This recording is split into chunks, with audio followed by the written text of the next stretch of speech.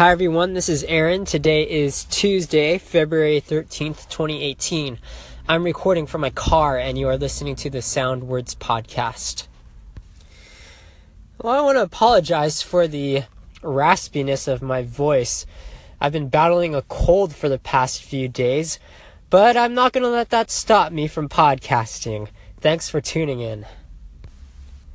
On my blog today, you'll find an article called God is on Guard.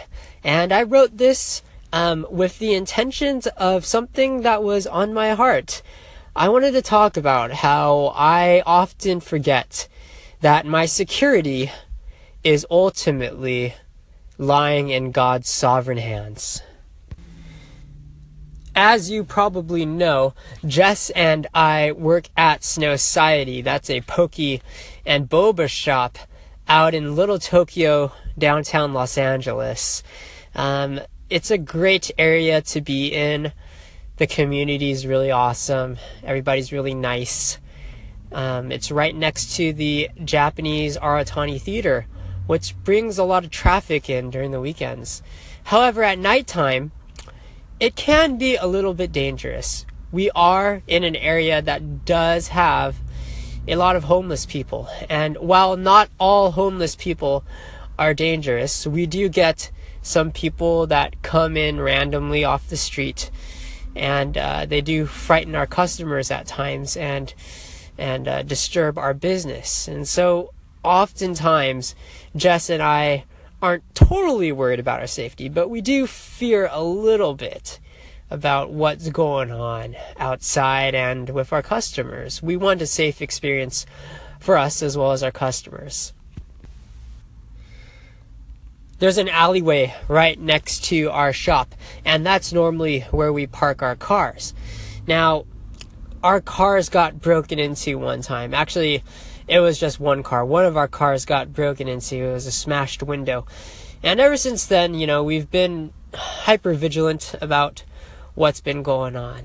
Well, recently, there is a Nike pop-up store that's set to launch tomorrow. That's still a secret, so I guess you're the first to know. But yeah, they're doing construction out in the back alleyway. And so they hired a security guard to keep watch over that area. Now, my first thought when I heard there was a security guard was, oh great, this is going to keep us safe. It's going to deter people from doing anything to our cars. And just the fact that people around are going to stop people from harassing our customers and disturbing our business.